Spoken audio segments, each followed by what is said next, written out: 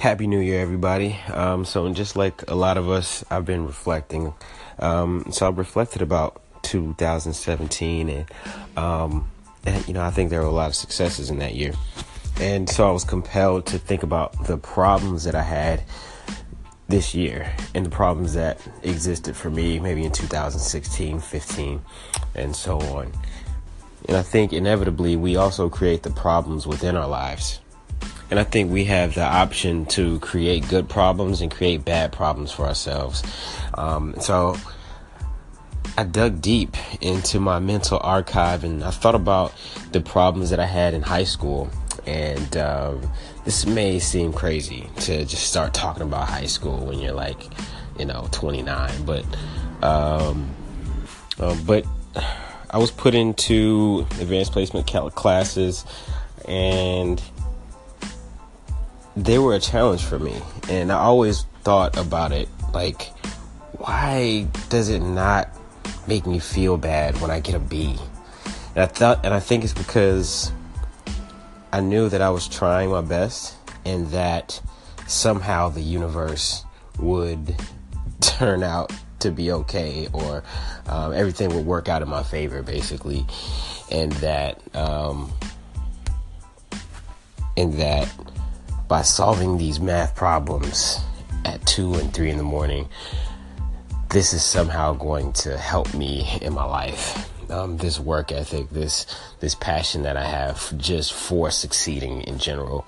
Because honestly, I really was not good at math. I was not good at the trigonometry.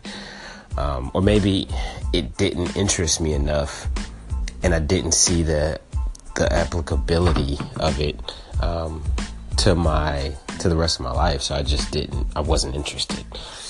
And so, but I still wanted to get it, do a great job. And it took me a while to realize this, but I did realize that I have a new set of problems now that I try to solve every day. And whether it be getting my first client or trying to get into the academic program of my choice, or you name it, there were a new set of problems that I was forced to solve.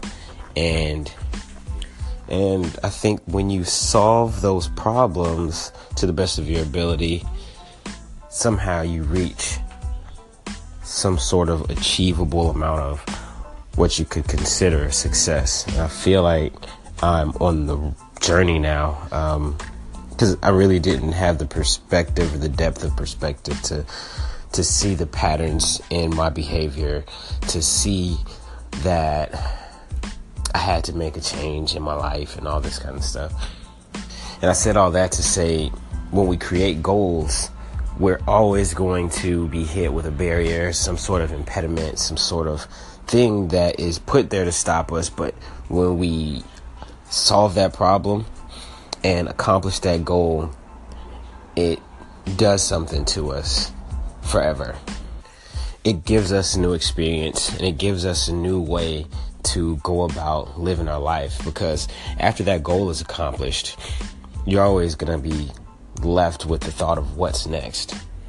So in 2018, we're stepping into a new set of goals and a new set of problems, but it's going to work out perfectly.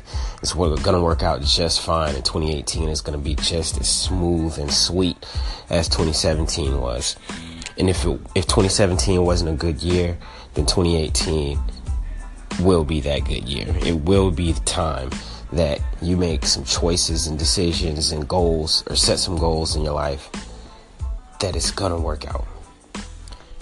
Since we're starting the new year, it's time to actively engage in seeking out a new set of problems, a new set of goals, a new set of barriers to hurdle over, a new set of accomplishments. And right now I'm trying to do more. Trying to be an entrepreneur, and I'm just trying to attack these goals. More money, more problems, more accomplishments, more problems, more goals, more problems. The more you put yourself out there, the more you get criticized. I want to eat all these problems up. I want to eat problems for breakfast. So that's what I mean. That's what I want to say. So let's make our problems our best friends in 2018. Happy New Year.